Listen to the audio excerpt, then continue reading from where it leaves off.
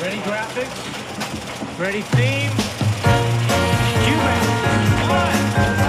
Good evening. For your information tonight. Hi, I'm Jesse Mullins. And I'm Lauren Milberger. And this is FYI, the Murphy Brown Podcast.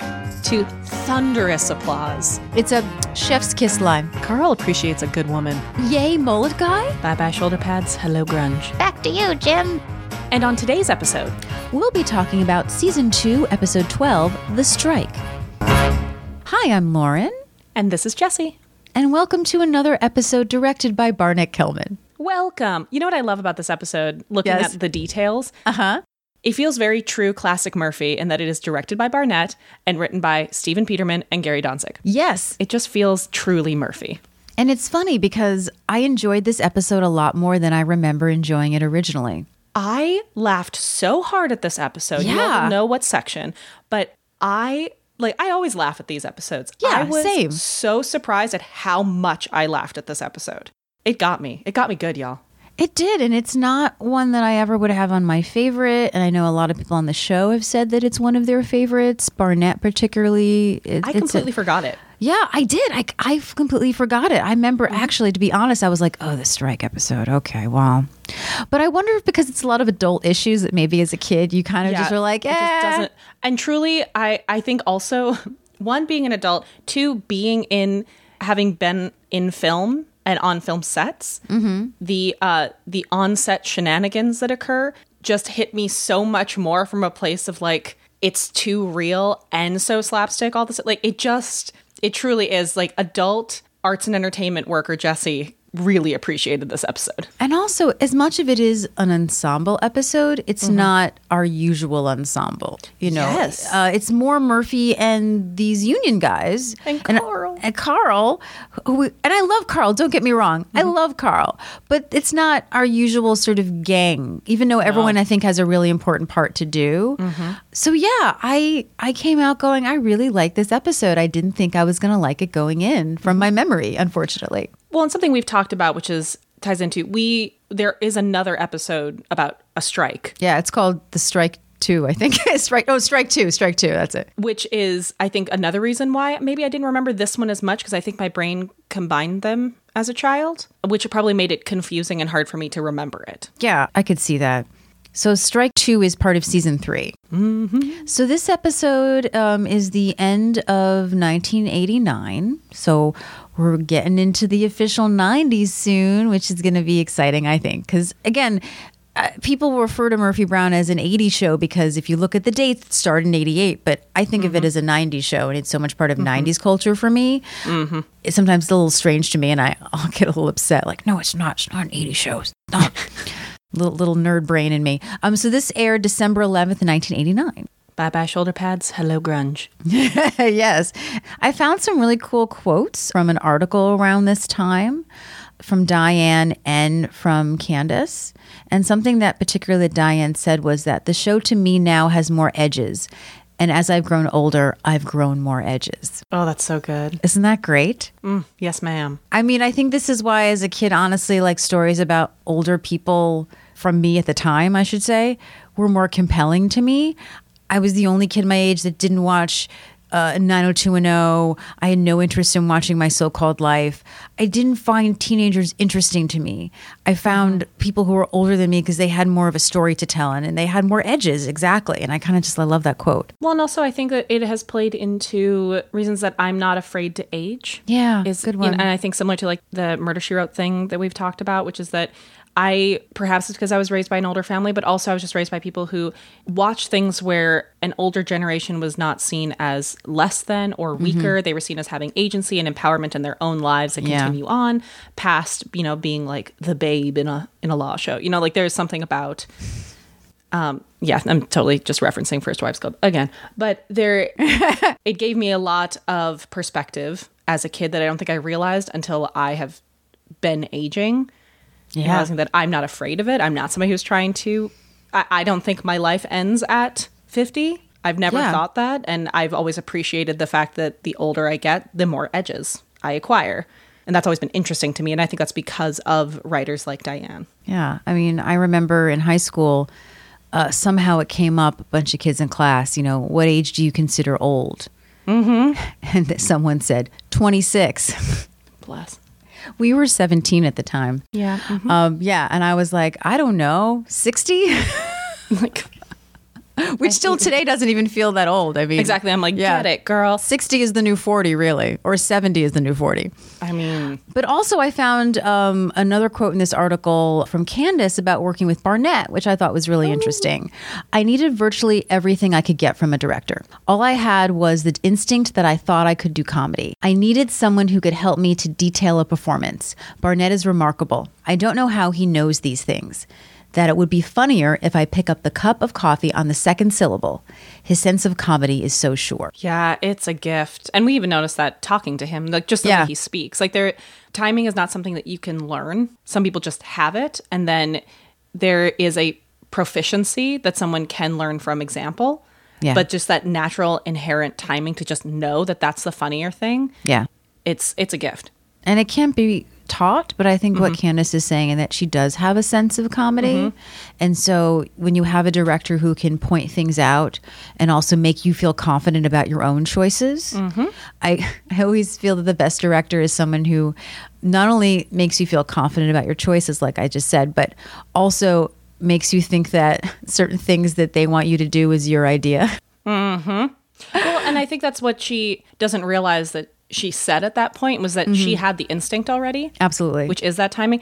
What you need is someone who's been using and honing that instinct for so long that they're able to articulate what that, like, I think about the directors that I work with who are so talented, and they never say, oh, I need you to do this and I need you to do this. They say, I saw your impulse to move at this moment. They see the impulses in you. They see that it's there. They just recognize it in you when you're not sure what your instinct is telling you to do. Yeah, and someone like Candace who has a great comedic instinct, when someone can say, oh, it's funnier if you pick up the cup here, she's going to remember that because she's going to understand why it's funny. She may not have thought of it at right first. Instinctually in her body. Yeah, and she'll keep doing it. I mean, you see her getting better and better. Yeah. I mean, I think there's also something about comedic timing that's incredibly intimidating. The concept of somebody who has comedic timing. Like, we talk about it when we talk about the giants of comedy, and it seems like something that's so unattainable, and it scares a lot of people away from comedy. And that's why you need someone who's able to encourage you to keep going. I think about being in undergrad and a teacher telling me my freshman year that I have no comedic timing. And therefore, I was so scared of and avoiding, and I just avoided all comedy for years, which is what's so funny is that now I work almost exclusively in comedy. Yes, that's so shocking to me that someone said that to you. But also, Rachel Brosnahan, who plays Mrs. Maisel, was also told that she was not funny. Yeah. So, you know and the what? thing was, and I think what it came from, and now that I'm able to look back at teachers and authority figures as people with their own quirks and not necessarily perfect communicators, Yes. was that this person was noticing that I was trying to be funny that's rather different. than just being myself, which is a weird person who happens to have comedic timing. I thought it was something I had to try really hard at like 18. And similar to Rachel Brosnahan, she is just a funny human that when she, as we say in classical work, when you let the text do the work and just put yourself on top of it, it's funny. So the song is If You Can Want by Smokey Robinson and the Miracles. Oh, Smokey. It's a 1968 single. It's on the Tamla label. And I'm going to use this opportunity to talk about Smokey Robinson. Obviously, I can't talk about everything here. There's a bit of info. There's a lot. But get this, Jessie. The great Smokey Robinson has been credited with writing at least 4,000 songs. Yes. Bob Dylan called him America's greatest living poet. Oh, wow. From Dylan? I know, right? My God. That's like Renee Fleming being like, that girl is one of the best sopranos we've ever had in the world. He claims that he had been writing songs since he was 4 or 5 years old. His birth name was William Robinson Jr., and he was born in 1940. And he grew up in Detroit. He actually grew up down the block from Aretha Franklin, so he's known her since she was 5. Wow, there's like magic in that water. Oh, it gets even better. Also in the Detroit area were Diana Ross, Mary Wells, Jackie Wilson, and Martha Reeves. He said that there were so many talented people in the area where he grew up that they used to have group battles on the street corners. Like, I can't even imagine how. Right? I wonder if you were from that area and you just thought everyone was like that. Like, this is just everyone. Like, Yeah, sure. Everyone just is talented. So here's something I wanted to ask you, Jessie, because This is something that I was surprised about, that I thought I knew and I didn't. And we've talked about this on the show, things that you grew up with, things that you're told, and you just think that it's the truth and it ends up not being. Do you know, have you ever heard a story as to how he got the name Smokey?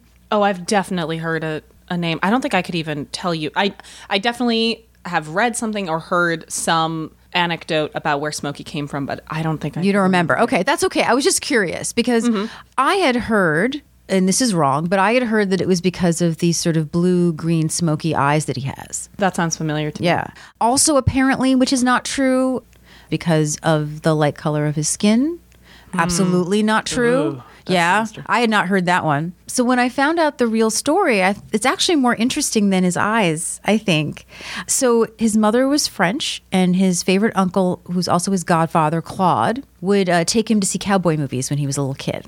If anyone doesn't know, around the 40s and the 50s, cowboy movies and television shows were really, really popular. So he gave him a cowboy name, which was Smokey Joe. Oh. And he loved it so much that when he was a little kid, if anyone asked him his name, he'd say his name was Smokey Joe. Oh, that's a good name. So it just kind of became his name. And then when he was 12, he dropped the Joe. So his mother died when he was 10, and his sister had about 10 or 11 kids. So he really grew up with his nieces and nephews like they were siblings. So the Miracles were a band that he formed in high school. He actually graduated high school when he was 16. Wow. A month later from graduation, auditioned for Jackie Wilson's manager, who told them they had no talent and they would never make it. But in that audition was a man named Berry Gordy. Oh, hey, that guy. What's that song? And he said, I wrote that song. Oh, do you have any more songs? And Smokey brought out a notebook with about 100 songs in it. Oh, wow. Yeah.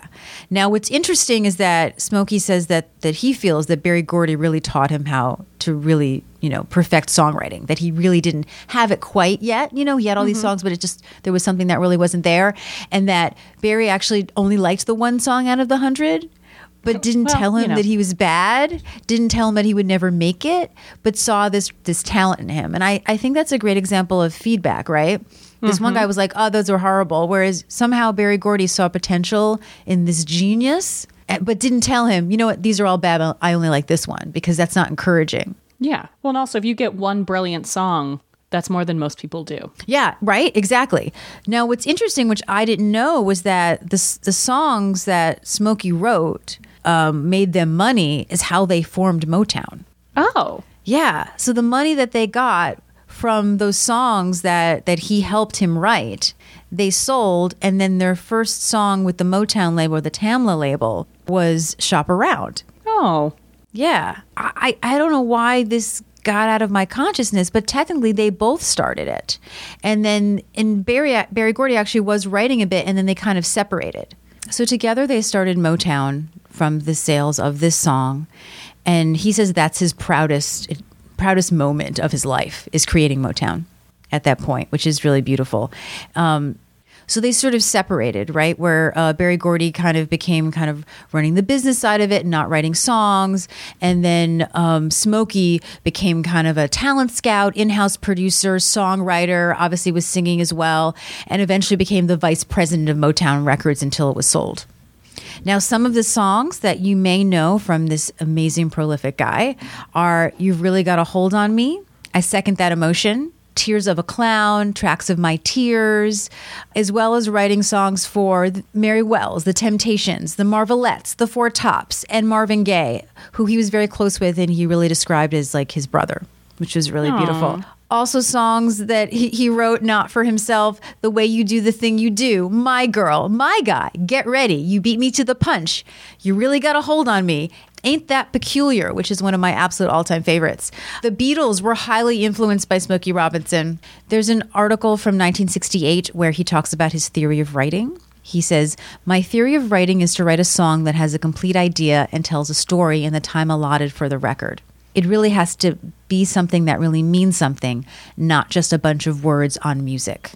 He actually married one of the Miracles, Claudette Rogers, in 1959. They've since separated and divorced. They had 2 kids, one named Berry after Berry Gordy, a son, and then a daughter named Tamla after the record label. He said that his favorite album of all time is actually Marvin Gaye's What's Going On. He feels that it's a prophecy. And he does not think he is a good singer. Yeah, they never do. He says, Whitney Houston, Celine Dion, Aretha Franklin, those are great singers. He says, I'm not in that category. I won't fool myself. This was what he said in 2018. Today, he lives in Pittsburgh, and he is in the wine business. Oh, really? Yeah, and he's still touring. In 2016, he received the Library of Congress Gershwin Prize for Popular Music. As well as many Grammys, the Grammy Living Legend Award. He has an honorary doctorate from Howard University. He has the Kennedy Center honor and the National Medal of Arts Award from the President of the United States. And obviously, he was also inducted into the Rock and Roll Hall of Fame and the Songwriters Hall of Fame. Like you do when you're Smokey Robinson. There's so much to talk about Smokey, and that is obviously just a little abridged version of his life.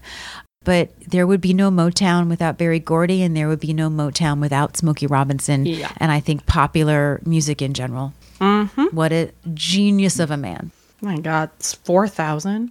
And honestly, that's estimated. Yeah. Well, especially if, as like an up and coming, he just had 100 ready to go. Oof. We're not worthy. Let's get into the episode, which starts, during the song. I was going to say after the song, but it really starts during the song. Yep. Oh, we start with Murphy talking about Fidel Castro because there's a little picture of him behind her. I read there are too many Fidel Castros in the background because every screen is Fidel Castro. Yeah, she is surrounded. Oh, and the lovely Carl is in charge of her close-up, and he's enjoying himself. He's in love with that close-up of Murphy that he's doing. And he's like chewing gum kind of and like focusing. Like it's really good. Like you just know that he's in love. Like when you see people act looking at a phone when they get a text from like a loved one. Mm-hmm. But there's an important phone call. And what's great is that they have this sort of shot that starts with Carl and Murphy and then kind of goes like a circle around. Well, rotating around makes me think it's not a traditional pan because that's usually just a linear horizontal. Yeah, but I can't think of the term at the moment. But it does this great circle so that when the phone rings and then John answers it, and by the way, the phone doesn't ring, a red light goes on so that it's not going on during the broadcast.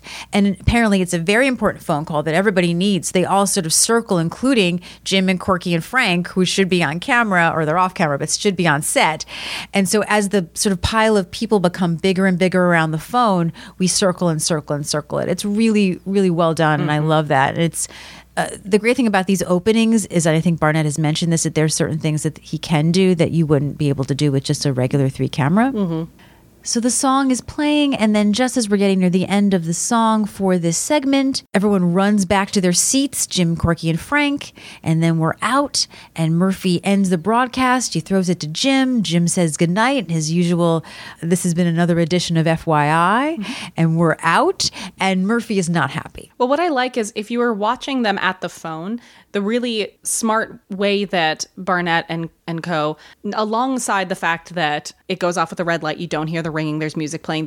The smart way that they show that this is happening during broadcast is right in the background. You can see that Murphy's still talking. Yes, good point. Yeah. So that's how you realize that they must be out of frame because she's still giving a report. We just can't hear it. Murphy sarcastically thanks everyone for their undivided attention during her story. It's nice to know my colleagues, and then the phone rings and everyone scrambles. There's actually such a big laugh that it feels so sitcom-y. Mm-hmm. And she goes, appreciate my work.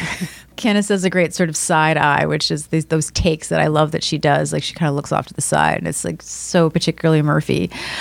So John answers the phone. Everyone's waited with, bated breath. It's the union. John tells Carl. So obviously Carl is the union rep since he needs to talk to the union. Frank asks, if they're going to be a strike or not. This scene is a great way of giving us exposition in the moment in a very realistic way because they're waiting for the phone call. So Frank's like, are you on strike or not? And of course, Carl gets put on hold. So they have to wait. And then we get this sort of back and forth information for more backstory. I also love the fact that the way that it's set during the broadcast really ups the stake for the entire production. Yeah, there's an urgency. Like it really makes you realize how much. And like they say later, that this affects everyone. The fact that this is happening and it's distracting even the quote-unquote cast from broadcast shows just how much this is going to directly affect the broadcast that we see later. I also should mention, which I didn't mention, was that we have all of our crew members, including new people who are going to be talking soon, who we've never met before, Dwayne. and our usual extras. Yep. So a guy named Vito says that the union wants a strike, and they have this big sort of back and forth until Jim calms everyone down. You know? He wanted to stay neutral, but he goes to the same health club as the execs, and he thinks it looks good. But Frank is like, no. He heard from the hookers at the hotel where they're negotiating. It looks bad. It's just a lot of sort of one-upping, because Frank is like, well, I heard that it was a fist fight between the union and the higher up, so they blame the union. But then John is like, no, it wasn't one of our guys, it was one of them, and it wasn't a fight. He had a nervous breakdown. And Corky's like, no. She heard that it's food poisoning because someone left the Ramaki out all night. And then again, they're all sort of talking on top of each other, and there's all this noise. And then all of a sudden, sort of to stop it, Corky just yells, "Who's touching me?" Speaking of people thinking that they can touch women when they happen to be behind them, I would love to bring a little current relevancy to this conversation. Ooh. Speaking of reporters. Yes, please. So as many people who happen to be online in any capacity probably know, in Savannah, Georgia, a female reporter was covering what I believe is an annual, bridge run 5K style thing in Savannah, when, as they normally do, runners run by and they wave at the camera and they do their thing. And one adult male decided that this was his opportunity to strike her rear and cop a feel at the same time. If you haven't watched this video, watch it. Mm-hmm. The look on her face says it all. Yeah. It's been very interesting to watch the two sides argue about whether or not this woman and her company, which thankfully is behind her, not to make a pun, but who is thankfully supporting her, whether or not they're overreacting, which as a female who has been groped while reporting in previously, and as a female, it's not overreacting. And one of the things I love that she says in an interview, if you want to get something done, sometimes you have to be drastic about it. Yes. And that's why it's important that she's filed charges against this man. This man has been banned from all future races. There are many issues involved in this. I am, again, so thankful that her station is supporting her. Yes. I'm very glad that she spoke out, and I'm very glad that the community has banned him from races, that they appear to be taking this seriously. She was recently on several talk shows talking about it, explaining her position, also saying that she is not able to speak about further charges or the police action because she's letting them handle it, which again is also a very mature way to handle this. Also going up against people from the community and his own family saying, no, he's a good man. He's a family man. He teaches Sunday school and all, all these kinds of things. And it doesn't matter what those things are. He did something that was wrong. Yes. And she says this great quote where she goes, "It's not okay to help yourself to a woman's body just because you feel like it. It's not playful. He hurt me both physically and emotionally." Yeah. And that's it. It doesn't matter if you were a good person up to this point. You did something wrong. And I think something that frustrates me lately within, I don't want to use this phrase, but it's a buzzword. So cancel culture. Yeah. Is the idea that holding someone accountable doesn't mean that we are not acknowledging that they have been a good person up to this point, and celebrating that somebody finally did something right is also not ignoring the fact that they did a bunch wrong prior. There has to be a way to acknowledge what has happened. And I think this person, he may be a really nice guy and everyone may like him. He also groped a woman in public, and the only reason that he is in trouble is because he did it in front of a camera. He should be held accountable. What I love is that other runners were clearly disgusted. So this is not it's just, I'm very happy that this woman has taken the steps she has and also put herself in the crosshairs of public opinion. Same, because like you said, it doesn't matter that he's a good person. He believed that this was a right thing for him to do, but also I think because the culture told him that it's a right thing to do. Exactly. I've been sharing this story on social media and talking about an incident that happened to me that still upsets me, and it happened a while ago. I was in a rehearsal and we were all sort of standing around to sign a paper. It was an improv rehearsal, and so I bent over to sign the paper, and everyone is, of course, watching because we're all waiting our turn. And I stand up and I get a hard slap in the back because he had been trying to slap me in the ass, but I stood up too quickly and I screamed because it really hurt and I was not expecting to be slapped in the back. And I had an idea of who it was just because of the kind of person he was, but I turned around and I asked who it was, and I was very upset. And I looked at everyone and no one would admit, and they all kind of, wouldn't look at me or were acting like I was making a big deal out of nothing. And I looked at the women and the women walked away from me. I think that was what hurt the most, was that no one would stand up for me, but particularly the women didn't go, no, this is wrong. This is the person who did it, and made it seem like I was the person who did the bad thing. It's the gaslighting of it in that scenario, the gaslighting of this woman. It's just the danger of boys will be boys cannot be overstated, because what happens is men will be men. And if you have one guy who's being told that it's okay to grope a woman in public and not face any consequences, that just multiplies. It just gets exponentially worse. And it's people who help themselves to women's bodies in worse ways, in more sinister ways. It's people need to be held accountable. I agree with you. I'm with you. I'm very sorry that happened. Thank you.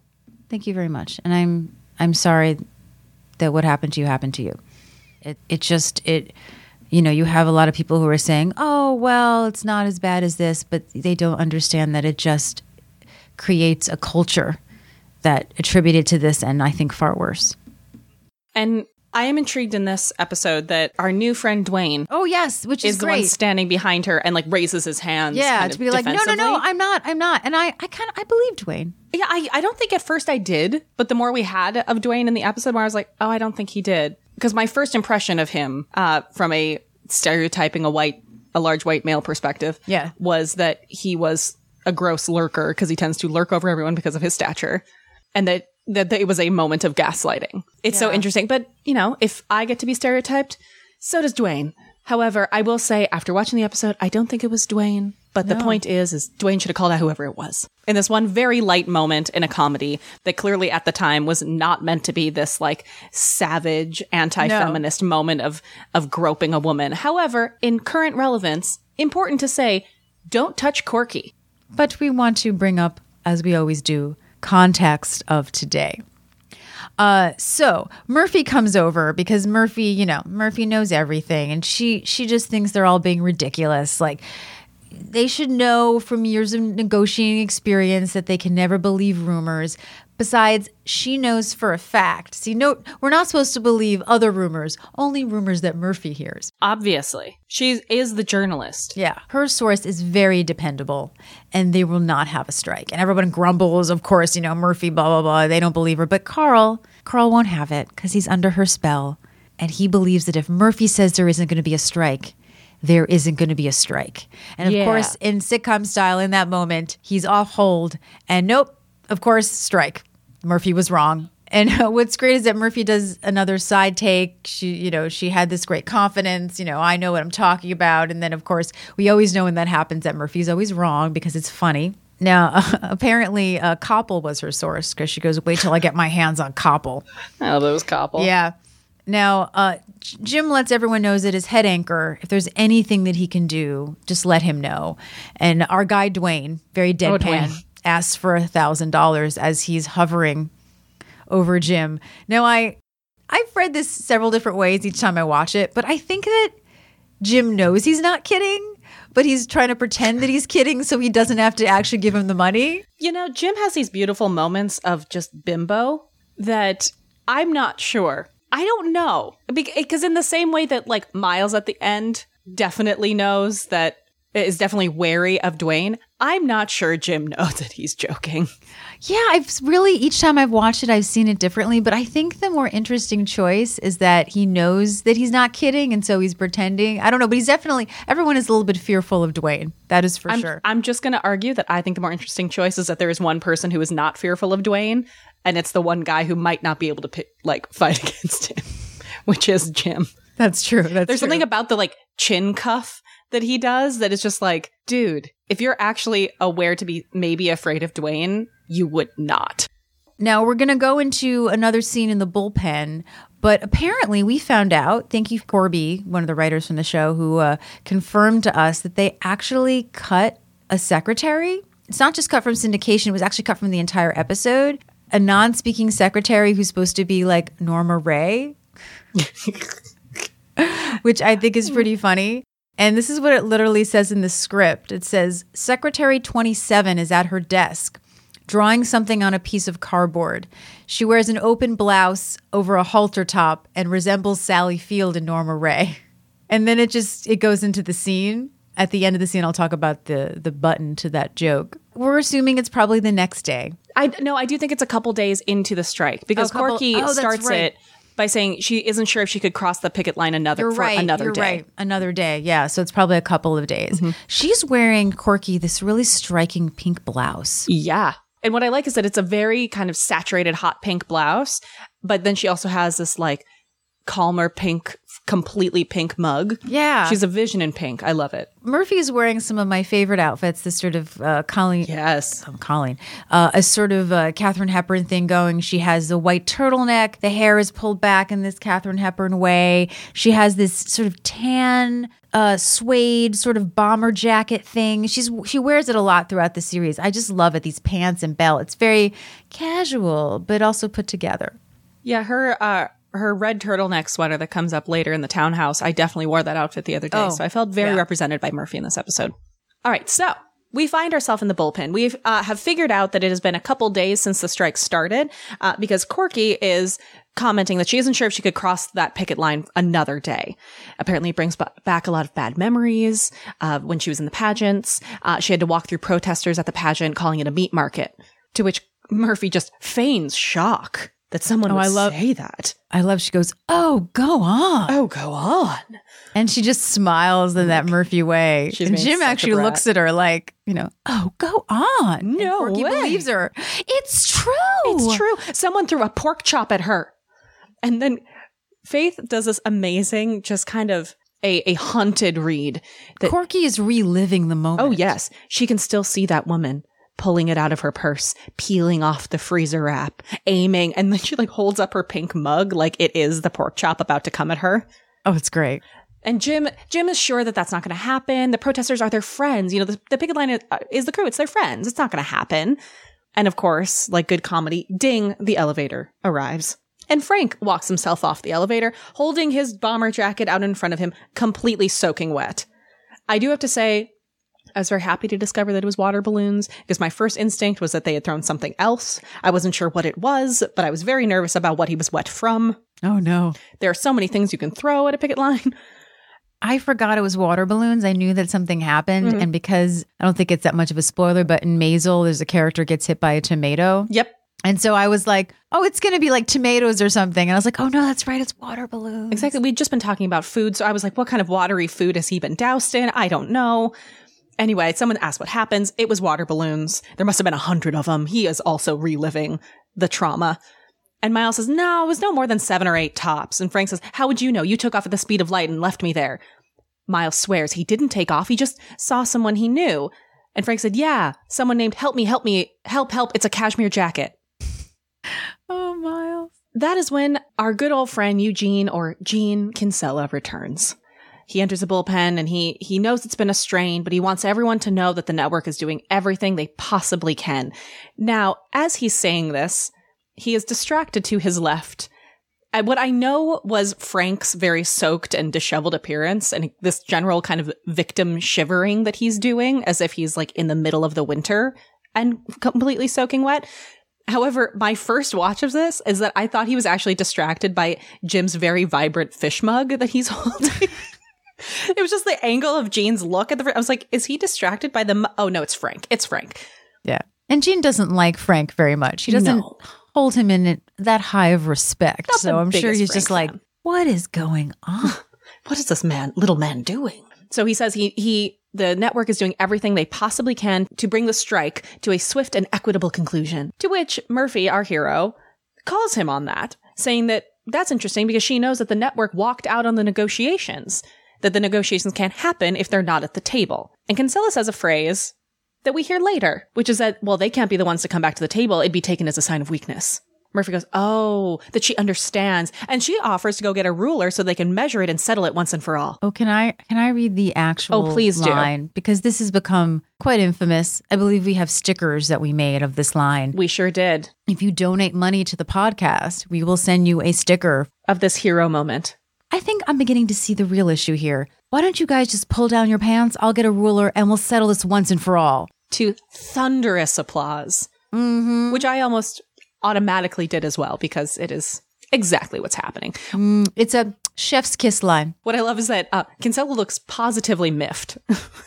Because, Murphy's his friend. And Miles does this wonderful thing where he gets between them with his back to Kinsella and is holding Murphy's hand and patting it and making come on eyes at her. It's like trying to hold a lion tiger or something. He's like, oh, come on, Murphy, and kind of pats her arms and then slowly makes it down to her hands and then takes the hands and holds it. Just like, please don't do this. Please, we don't want to see anything we're going to regret. Just the patting of just please stop, please. And his eyes are just please stop. And Murphy announces to Jean that, she has an informant coming on the show. It's the informant from a major defense contractor. She's been waiting for months for this story, and this strike is endangering it going through. And you very much get the impression, and you find out in the next scene that this is a very scared whistleblower. This person is very jittery. It's been a lot to get them there. She doesn't want anything ruined in any way. Which, of course, the second that we figure out those stakes for her story, we know something's not going to go well. No, it is not going to go well at all. And Kinsella assures Brownie, I forgot that he calls her Brownie. It's great. That they have the best non-union crew they can find, and they're supplementing it with office personnel who have been given extensive emergency training. He says, I expect to see you all on the set tonight. Good. And remember, together we can end this strike. I love that it ends that way. I literally wrote, ha ha.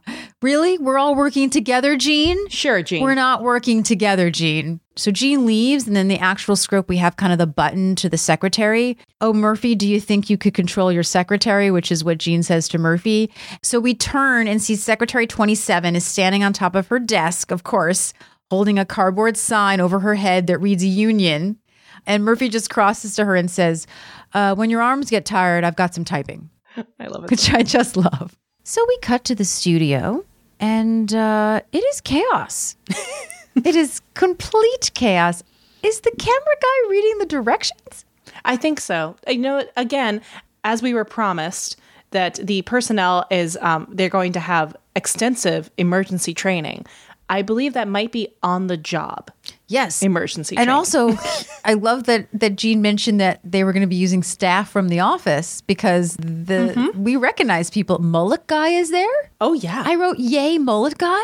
Go guy. Get it. It's a good old college try. Now, Frank has to get out of the way of a ladder as he tries to figure out what's wrong with his toupee. It's on backwards, right? Is that what we're thinking? It's on backwards?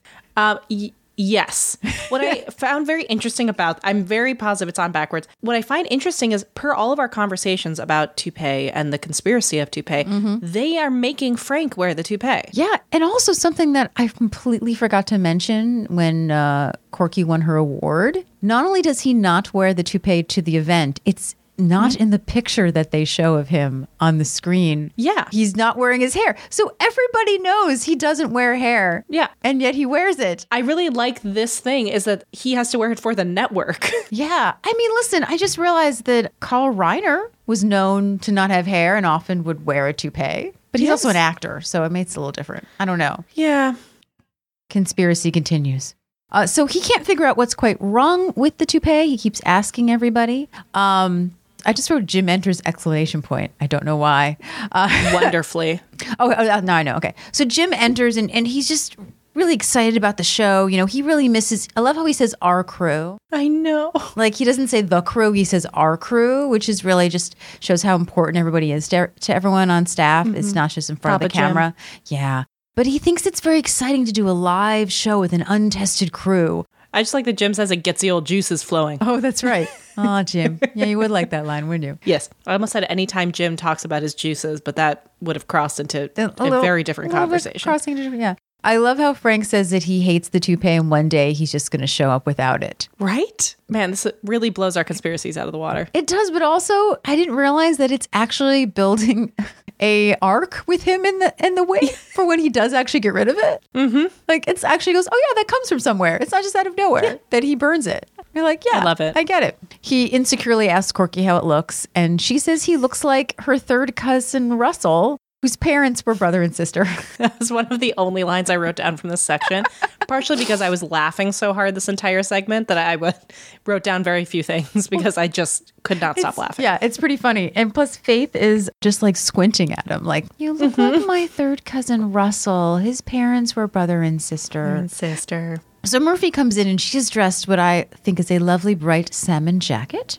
And she has great. Mr. X. She lets him know that the bustle around is perfectly normal. It's very smart of Murphy, like to know that. Oh, he's- yeah. I mean, we already can tell that he's nervous. He's wearing a trench coat, a hat. He's looking around. He's wearing glasses. He asks where the exit doors are. And then she asks Miles to explain the tech that they're using to disguise his face, I guess to make him feel more comfortable. And the first part, you know, he describes like professional. And the second part where they're going to make him sound like a chipmunk, he sounds like he's 5 years old. Miles says that they have about 20 seconds to air, which of course I went, thank you 20. A little theater joke for any theater people Thank out there. 20. Thank you 20.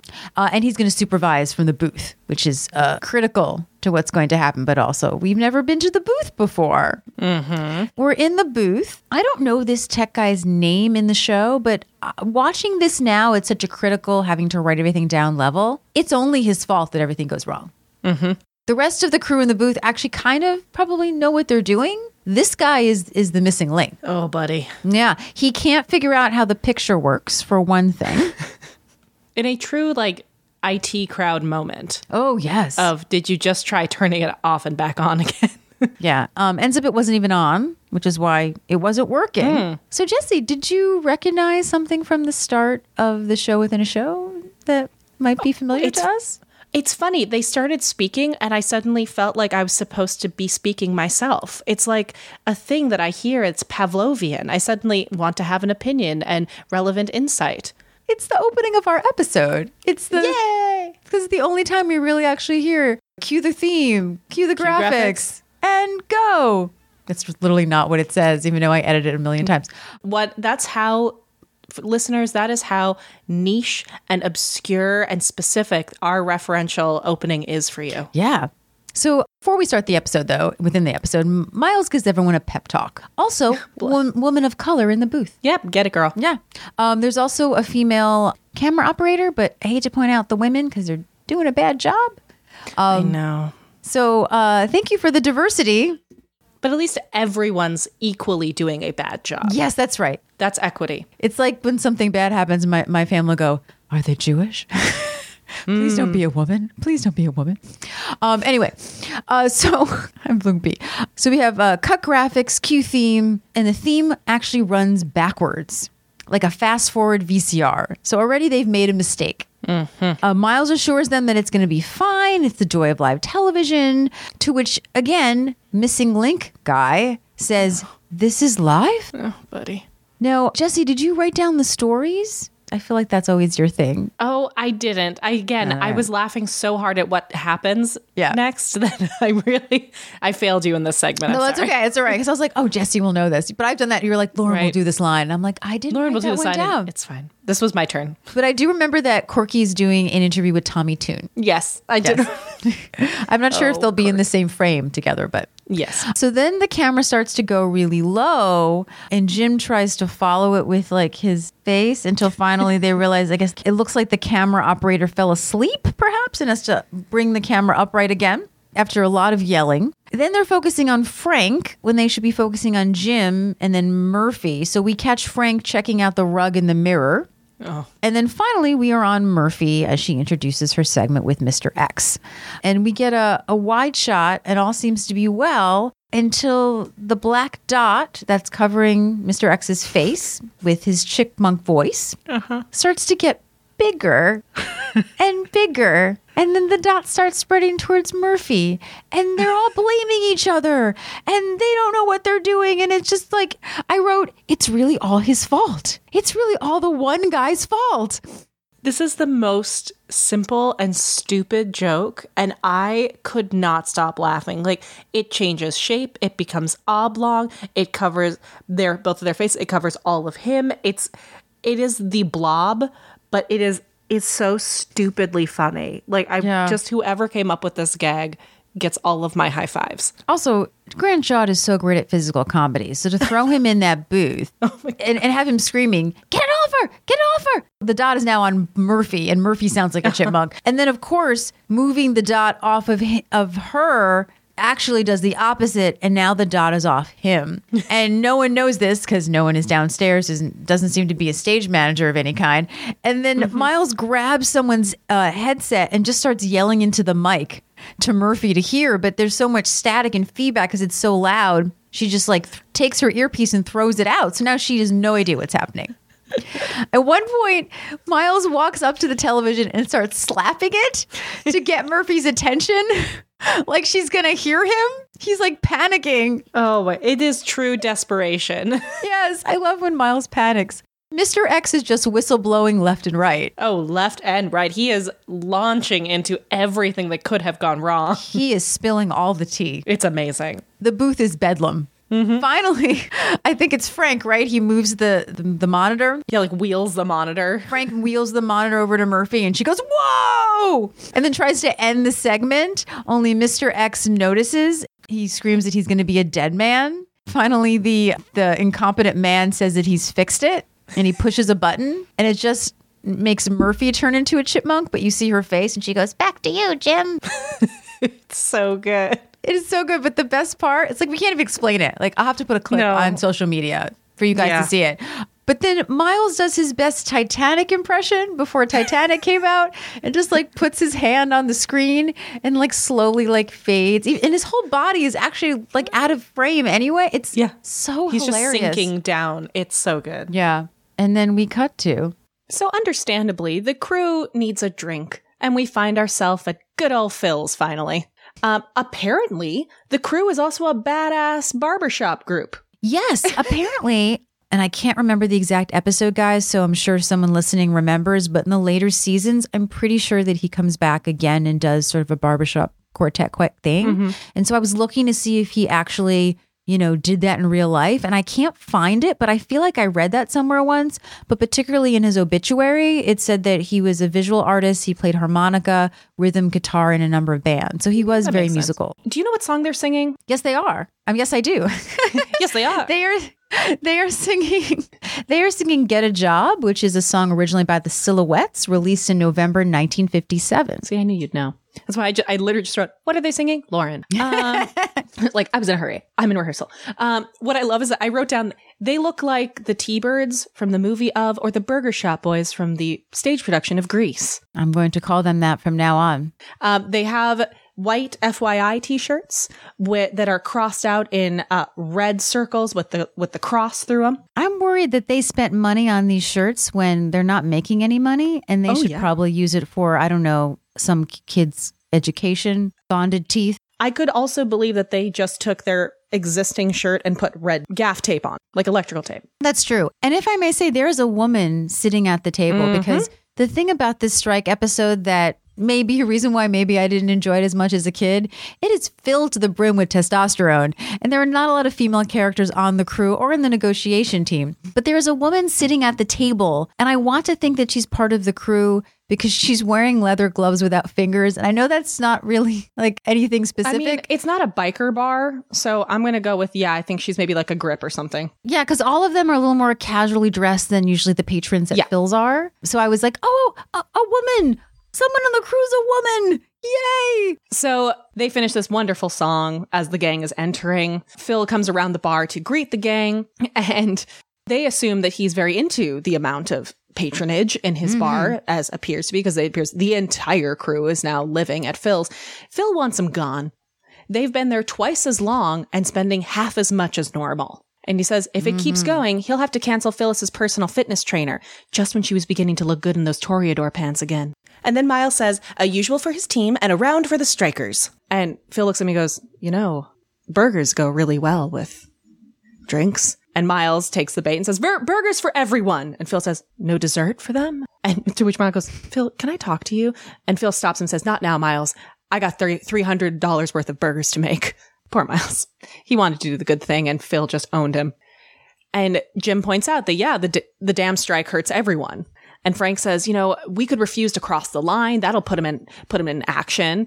And Miles says, yeah, legal action. You all have contracts that you have to be there, which is something we don't often talk about when it comes to strike conversations, is that, yeah, everyone's being pressured from all the sides. And so they're all sitting down at the hero table, and Corky comes up with, why don't we all just give some of our salary to the crew so that they get the raise they want? And they just pan to the gang, the horror on their faces at the idea of taking pay cuts to stop the strike. And at that moment, the crew comes over to thank the table for their burgers and to apologize for Frank about the water balloons. And Frank says it's fine. And then they all, you suddenly realize, have all surrounded behind Miles's chair. And they say they weren't aiming for Frank, and look at Miles. And that's when he realizes, looks up to the looming face of Dwayne and says, do you like ice cream, Dwayne? What's interesting in this moment is that they all start venting about complaints about the network that are the same complaints that Kinsella and the network have about them as negotiators, that they are impossible, that they won't come back to the table. Where have we heard this before? And Murphy stands up and points out, well, that someone has to make the first move. Someone has to come back to the table first. Yeah, John says, we can't move first. It'll be taken as a sign of weakness. Cough, cough.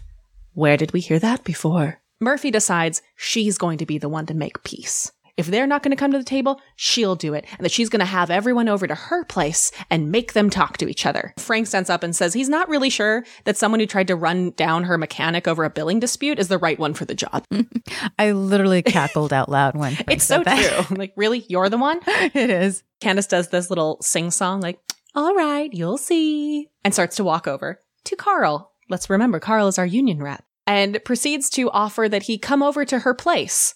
But Carl's not quite hearing the platonic offer that's being given to him. I knew that was a mistake as soon as Murphy said it. Carl, sweet Carl, stands so quickly, removes his hat from his head like a true gentleman and holds it to his heart and says, sweet Lord, my prayers have been answered. He's so earnest. She assures him it's not like that. She just wants to talk about the strike. I mean, there'll be cake, coffee, a little party. What's the harm? And Carl does this wonderful dramatic melodrama where he kind of touches her upper arm and moves her upstage and says, please don't make me do this, Murphy. Please don't make me choose between my union and you. And she says she would never do that. But she will wear those black pumps that he likes so much. And Carl clutches his hat in front of him and says, God forgive me, I'm putty in your hands. I love the fact that a simple, sensible shoe turns Carl on. Carl appreciates a good woman, like a true woman. I was like, a pump? Oh, yeah. Good pair of black pumps. That'll do a lot for a woman. Yeah. Good for Carl. Yeah. Carl has great taste. You know, that's all I'm going to say. He doesn't need a spiked heel. That's what I love. I love that Carl's in love with Murphy, not Corky. Not someone who's like young and hip and fashionable. He's about like an empowered, assured, adult, mature woman. Like a woman. I love it. Not a girl. He wants a woman. No, I think, he definitely wants her to dominate him. That's for sure. I'm just imagining Carl's dating profile on Tinder, and it is so sweet. Aw. So we cut to the townhouse. And as previously mentioned, Murphy is dressed in a large red sweater. It is long. It is fabulous. It looks comfy. It's stunning. It's a turtleneck. It can be worn with just leggings because it's so long. It's, I would say, to mid-thigh. It's very in. Yeah, very in right now. It's a bright red cable knit. I definitely own one that I purchased to do a cosplay of Red from Fraggle Rock. Yes, of course you did. You must have looked so cute. Adorable. Oh my God. So what really caught my attention is that Murphy has a full-on classic tea service. Not maybe matching, but like an actual tea service. Not just like tea for everyone. She's fancy. It's a tea service. She totally fancy. Eldon comes from the den, which he calls the library. I don't think there's 2 rooms back there, but I forgive him for that. Avery very clearly called it the den last time, but you know, interchangeable words. He's letting her know that he's sanded the baseboards and it's decision time. She needs to pick a color and she needs to either go with Navajo white or eggshell, which is a very classic joke. White or white. Murphy does not have time for this. You know, people are about to arrive. She doesn't think they look any different. So she just tells him to pick a color. Eldon needs her to pick. Otherwise, she's not going to like it, you know, months from now. And every time she looks at it, she'll only remember her apathy, which I love. He is savage when he wants to be. He really is. Fine, you know, she picks eggshell, but Eldon thinks that she really wants to go with the Navajo. I have a question. Is this a little like racist to call it Navajo, right? Well, it is? Because I feel so uncomfortable saying it. I'm going to go with it was not a person of native descent who came up with that color choice, I'm going to guess, yes. that name. Mm-hmm. So I'm going to say that it's based on some stereotype of a white person's absorption of their culture or their art. And I'm not in any way calling anyone on the show racist because it's a color. It's legitimately like the colors that these things were named at the time. I would not have thought about it back then either. I'm like, oh, that's just the color. But saying it now. I'm not blaming the writers. I'm blaming the culture at the time. Yes, no, and I knew you were. I just realized I want to be sure that everyone knows that's not what I'm saying.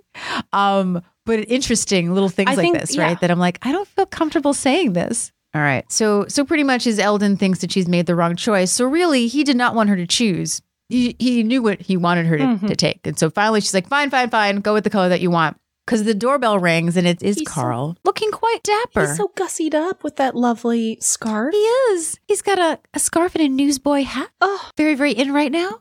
I get him. And a nice little tweed jacket. He's very special. He's looking really good. He has brought her a gift. Oh, but first of all, he's not alone. John has come because John said that they don't trust Carl with her alone. This is smart. Is very, very smart. So they had to bring a neutral person from, their side there. Mm-hmm. Again, Carl has brought her a gift. It is a rose quartz, which he believes or is told stimulates the love impulses. I'm just going to step in and say that rose quartz is actually connected in many cultures to love of all kinds. Oh, it is. Really? If you want to give yourself a symbol of self-love when you particularly need a bit more, you can buy at a bunch of different stores. You can just get a really affordable ring made of rose quartz. And it's recommended that you hold it while watching something that makes you feel a lot of love or thinking about how much you love yourself. And you wear that as a symbol of self-love. You can wear a necklace or anything like that. But rose quartz is a way to charge and embody different forms of love. Do you know what I just flashed to that I had forgotten about? I used to have a rose quartz necklace in middle school when I would watch Murphy Brown.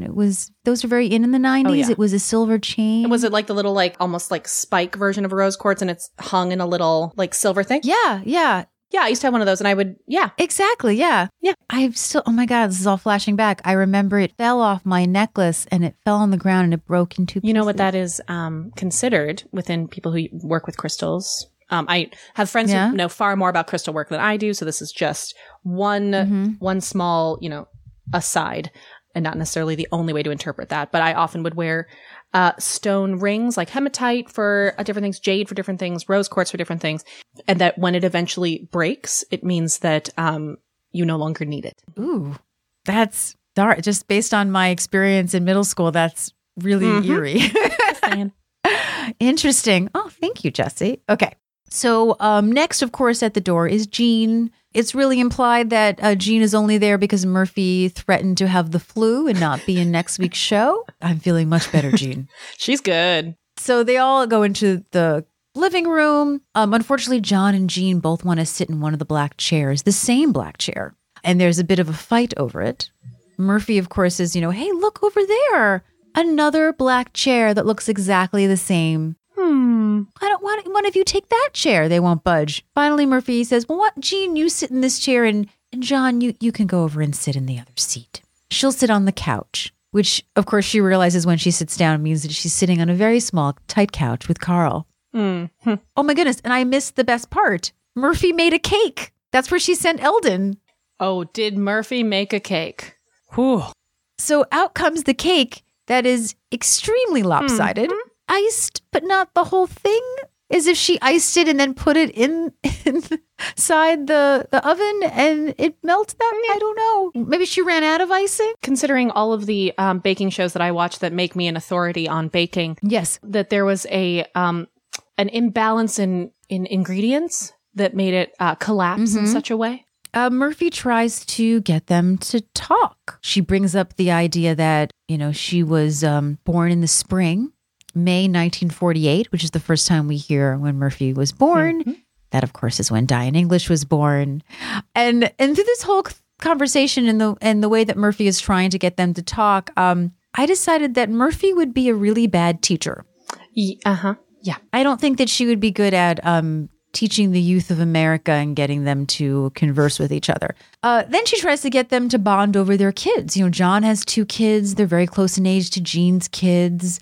She goes, children, God bless them. And I wrote down, Murphy is so bad at fake acting. Oh, God. She's so bad.